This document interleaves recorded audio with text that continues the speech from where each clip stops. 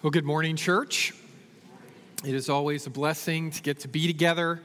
And I just want to kind of remind us, it's been a week or so. We had our back to school blessing Sunday last week that for me was just a wonderful time of focusing on the beginning of the school year, our teachers, our educators, our school staff, our students.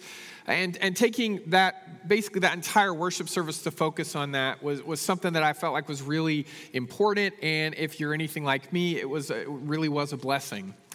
But the week before that, we started a new sermon series that we're calling What Got Us Here Won't Get Us There. And I want to take just a moment, because we have new people with us this morning visiting. I want to also welcome our college students back. It's good to see you. I want to just give us a sense, or are we going to clap there for a second? Let's clap, yeah.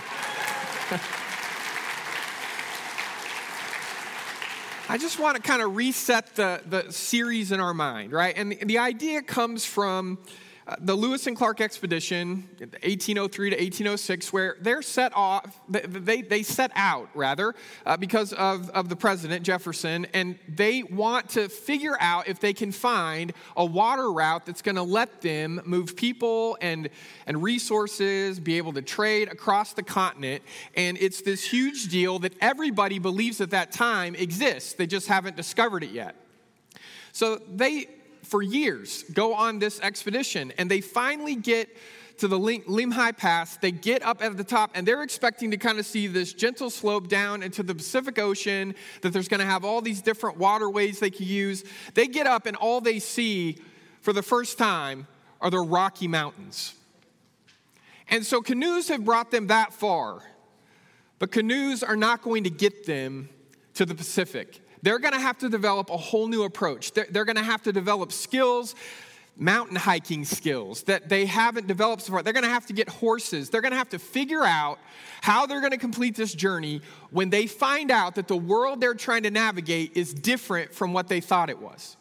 So it's that kind of metaphor that we're using to think through where the church is now, especially in North America, as things continue to change at a pace that it's almost impossible for us to think, well, we can keep up with it. And it's especially impossible to keep up with that pace if we keep using old skills that we've developed, if we keep trying things we used to do that used to work, when we realize that as we look at our world, so many things have changed that the church's response to that world is going to need to change. And if we wait to make changes until it's too late, well, it's going to be too late. So what would it look like for us as God's people to proactively admit that the world is changing and then figure out how we can be faithful to that changing landscape? We read a quote, and I want to read it one more time just to kind of give us a sense of what we're facing. To be sure, this is an adapt or die moment. This comes from the book Canoeing the Mountains. This is a moment when most of our backs are against the wall and we are unsure if the church will survive to the next generation. The answer is not to try harder, but to start a new adventure. To see not the absence of a water route, but the discovery of a new uncharted land beckoning us forward. Yes, in the face of the uncertainties, fears, and potential losses, to learn and to be transformed. Now, I realize that quote, when it says, we're unsure if the church will survive, it can be really challenging for us to face that. We talked about 2 weeks ago that before COVID, there were somewhere between 100 to 200 congregations in North America closing forever a week. When the church is facing that kind of challenge, right? And so many of those churches, in one way or another, they were trying harder to do the things they'd always been doing in a world where that wasn't going to work. So the question isn't how do we try harder? The question is, what would it take for our church family to go on a new adventure? Now, I like that question better. It's still going to ask something of us. It's still, in fact, I think, going to ask courage of us.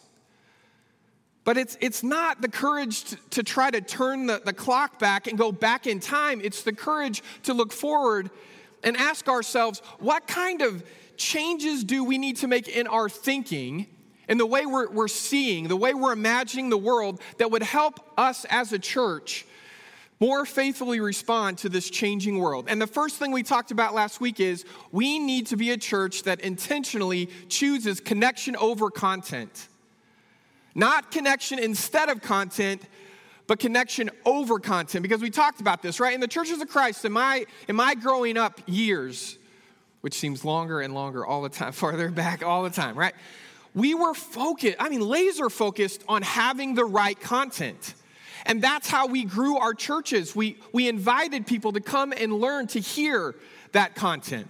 Community connection was happening, but it was kind of a side effect of a crowd of people gathered together around the right content. The right content is always going to matter. The content of the gospel is always at the center of who we are, but the content of the gospel is connection. The gospel repairs our broken relationship between us and God and our broken relationships between us and everybody else.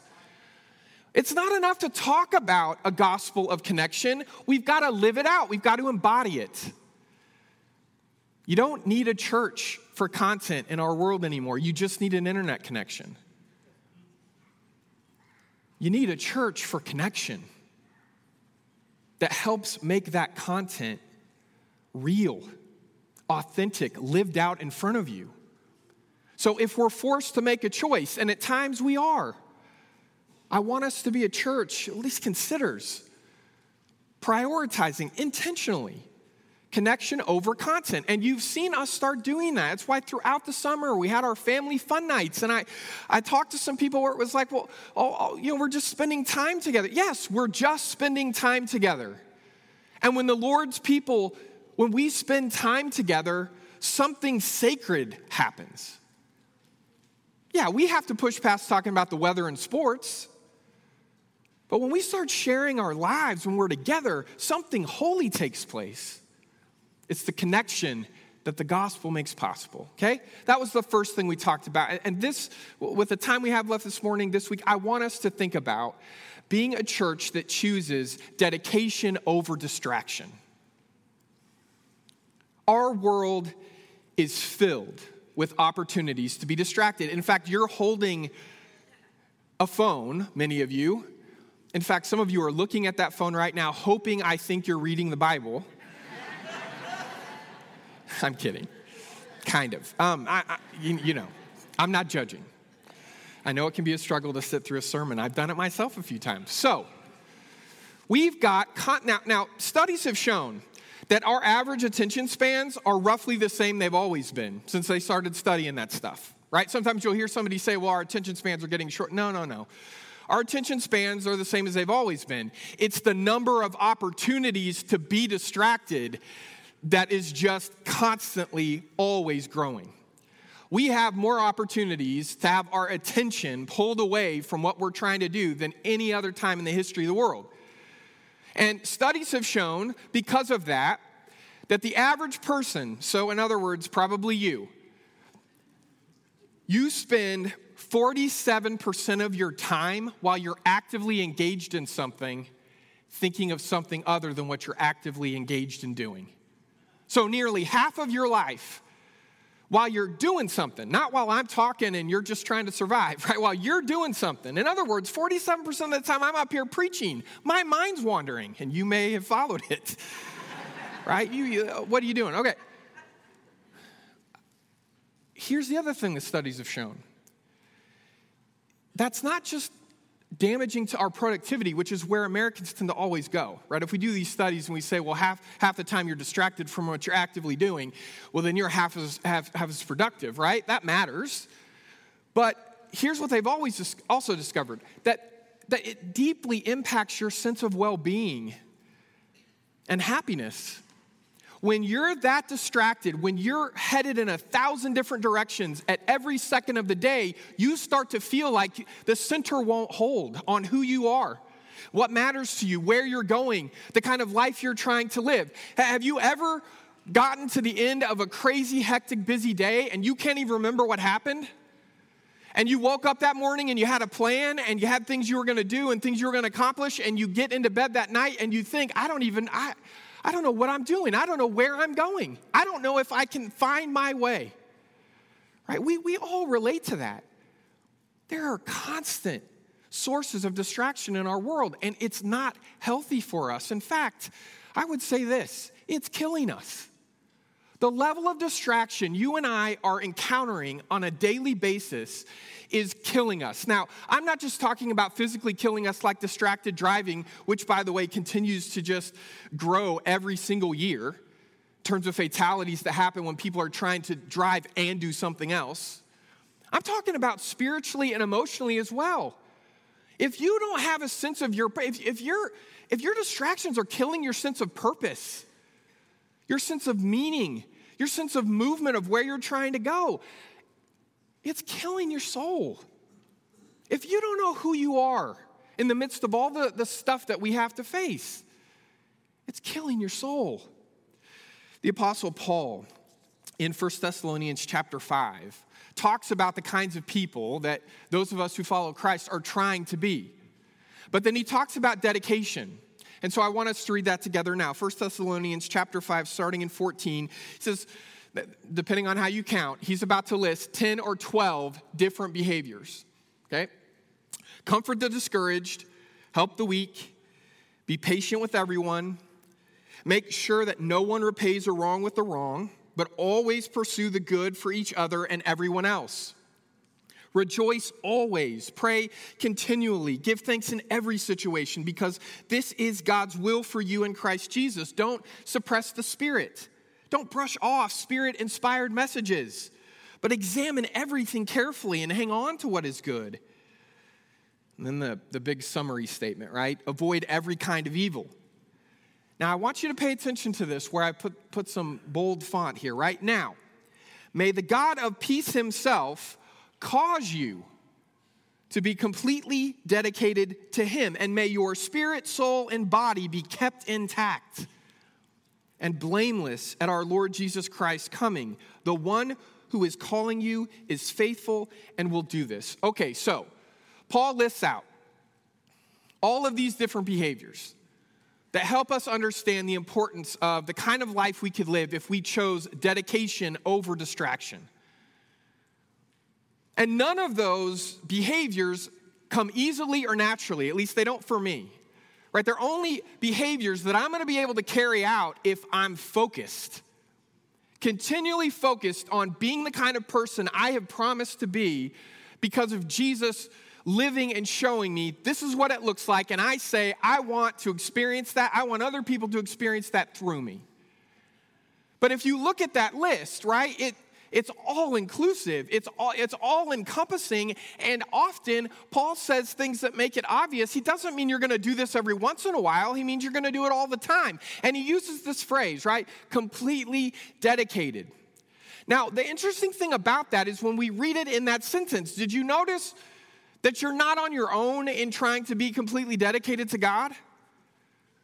He gets to the end of that list and he says, now may the God of peace cause you to be completely dedicated to him. In other words, God is completely dedicated to helping us be completely dedicated to God, which is really good news because you and I can't do this on our own. We can't just roll up our sleeves and muscle down and decide, okay, from now on, no more distractions. You know, I'm going to turn my phone off. I'm going to get away from my computer. I'm going to turn off cable news. I'm going to focus on being awake and alive and alert to whatever it is I'm doing in that moment. No more distractions. Well, you know what? That's a really great thing for us to decide. But if we don't ask for God, if we don't open ourselves up, if we don't partner with God, the God of peace, to help us do this, we don't have a chance of actually pulling it off. It's a partnership. It's an openness that you and I have to, first of all, just confess. I'm distracted to the point that I have often, in the course of a day, in the course of a week, in the course of my life, I've lost a sense of who I'm really trying to grow into. I have lost a sense of the direction that I have said to everybody, including myself, that these things matter to me, that this character matters to me, that these values matter to me. But if somebody else were to look at my life, they'd have to search long and hard to find any of those values actually present in me. I don't know what's happened to me. I don't know how I got here. Have you ever felt that? I don't know how I got here. And I don't know how to get back. Well, the first thing to do is to confess to God, I need your help. And God, Paul says, the one who gives us peace, he is completely dedicated to helping us grow into people who are completely dedicated to him. Now, here's something that's really important for us to notice. What's the experience of being people who are completely dedicated to God? What does it feel like? You still got your Bible app open? Or switch over from the game back to the Bible app, okay? I'm just joking. I got to make some distraction jokes in a distraction sermon, right? Don't hate me. Okay. What does he say it feels like to be completely dedicated to God? That your spirit and your soul and your body are what? Held intact, kept intact. In other words, the center of who you are, it holds. In a world of storms and distractions and unpredictable things crashing into our lives, the God of peace wants us to be at peace inside of ourselves, all of who we are. It holds. Now, I don't know about you, but that sounds pretty good. Because I have days where my center doesn't hold.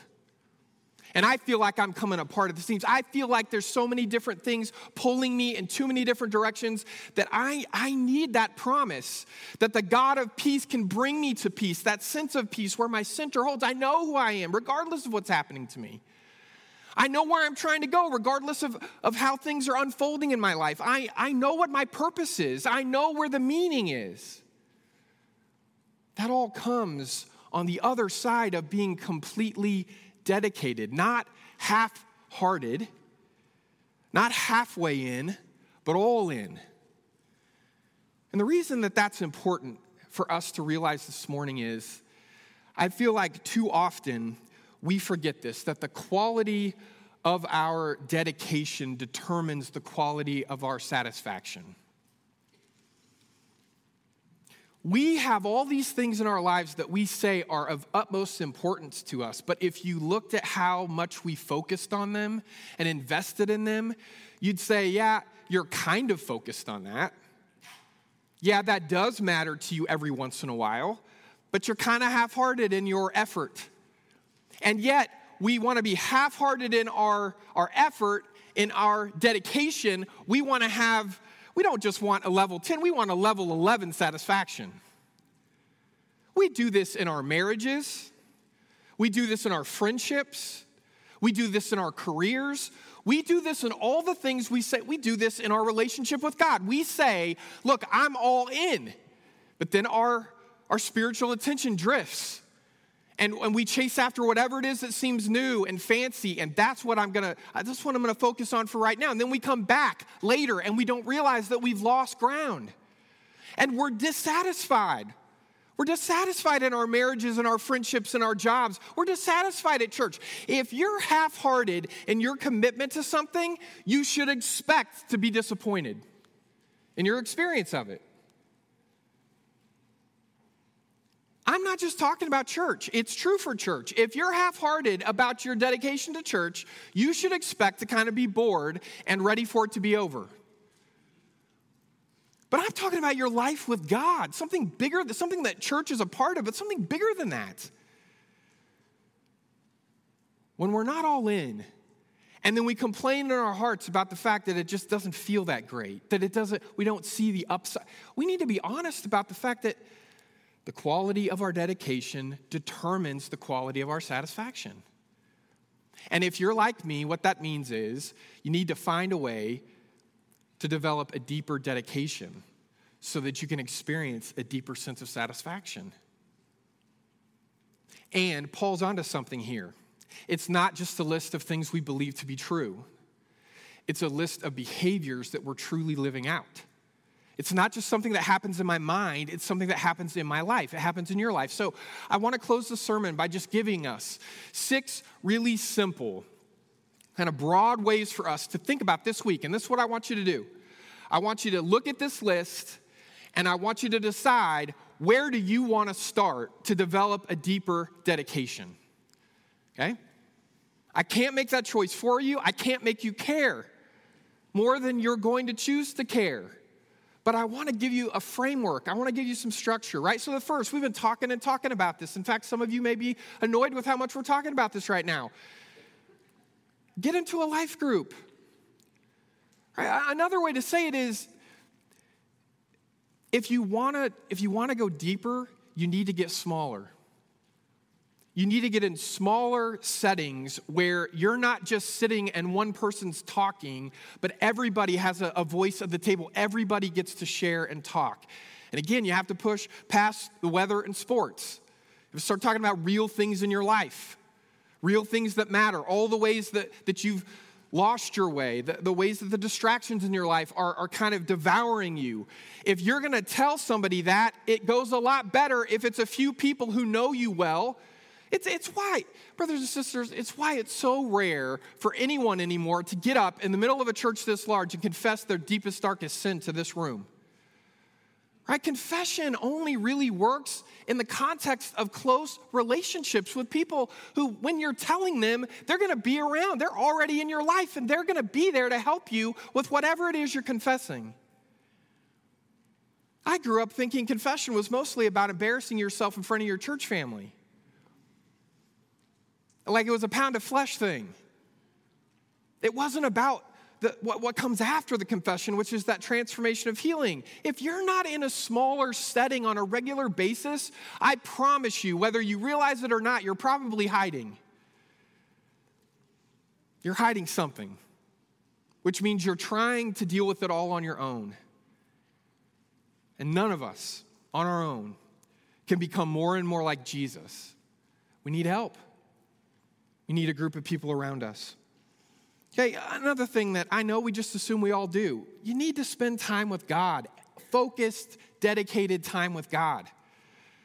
And you know, if you're really sporadic at that, start somewhere. Start with 5 minutes. If you're going to pray and study, you know, you're probably going to need more than 5 minutes. But if you don't have a check-in time regularly with God, I can promise you, you can start to slip into doing a bunch of things for God, but it's not coming out of the overflow of a loving relationship with God. And once that happens, even though you're doing some really good things, you're going to run out of steam. And you're going to be frustrated with everybody else who isn't doing what you want, and they're not responding the way you want. We've got to make the decision to clear out the distraction, and it takes active work. Did you know studies have shown that you're distracted if your phone is within reach? Even if it's not buzzing and dinging and interrupting you.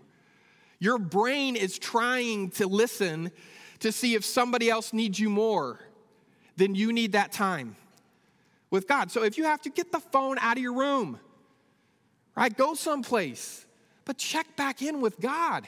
God's with you all the time, but if you never have a moment where you're really practicing the presence, noticing the presence, it's going to have a damaging effect on your spiritual life. Regularly seek to serve selflessly. That last word's the most important part of that. Too often in our culture, people serve, but they serve because they're working an angle. They're hoping the other person's going to do something in return. What would it mean for you often to make the decision, look, I want to be a servant and I want to do it without any loaded expectations? Connected to that, right, is willingly work to fix what's broken. Don't tweet about what's broken. Don't Facebook post about what's broken. Do something to fix what's broken when you notice it. Too often, we kind of take the worst things in this world, we choose someone else to blame for it, and then we talk about them. Like that's fixing what's broken in the world. That's not fixing what's broken in the world. That's further breaking the world. Same thing with church, right? I feel like obviously there's stuff we look around. We think this could be better. This could be improved. Let's just roll up our sleeves and work towards that. You know, I'm tempted at times to just write an email to somebody else and say, hey, would you fix that? Thanks. What would it look like for me to do that, for you to do that? Daily look for a chance to submit. This is my least favorite. And it's the one I need to work on first. Forced submission, there's nothing about forced submission that's Christian. I'm not talking about forced submission. I'm talking about you and I willingly choosing to submit what we want, our desires, our preferences, for the sake of another person without them ever asking. We just do it. And here's what's really difficult: if we choose to submit and nobody notices. You know, it's like if I'm going to suffer for you, I'd at least like a thank you card. No. What would it mean for me to choose to look for opportunities in any given day to say, you know what? I'm going to choose to be less important than I could demand to be. Because I want to learn more about what it feels like, not just reading about the way of Jesus, but I want to experience the way of Jesus. And finally, faithfully engage others with hope. We live in a cynical, skeptical world. And I feel like too often even Christians fall into the trap of engaging other people through cynicism and skepticism and assuming the worst. What would it mean for us to engage, not based on their track records, not based on if they already agree with us on everything else, but just because we're people of resurrection hope? What would it mean for us to choose to engage other people in their moments of struggle or their moments of mistake or the moments we disagree with them? What would it mean for us to envision a hope-filled future for them and us? On the other side of whatever it is they're struggling with or whatever it is we disagree about. Man, I would love it if Christian people were known as the ones who saw everybody else through the eyes of hope. It's just 6 ways for us to start to think about what would it look like for me to ask God, help me be completely dedicated to you. And then help me not just think about being completely dedicated, help me live this complete dedication so that I can wake up on the other side of that dedication and enjoy a quality of life, a satisfaction of life, a sense of meaning and purpose and direction that maybe I've never been able to experience before because I'm so distracted, because I'm heading in so many different directions. What would it mean for you to pursue God with such complete dedication that you actually experienced his presence and his love for you every waking moment? I want us to be a church that chooses dedication in the face of all the distraction that our world lays out for us, that we choose to love and want one thing. We're going to sing together now. As we do, if you haven't had a chance to take a picture of this list with your cell phone, go ahead, take a picture, think about it, pray about it this week. Where are you going to start developing that deeper dedication? It's who we're called to be. It's who God promises us we can be through his help and his help alone. Let's stand and sing together now.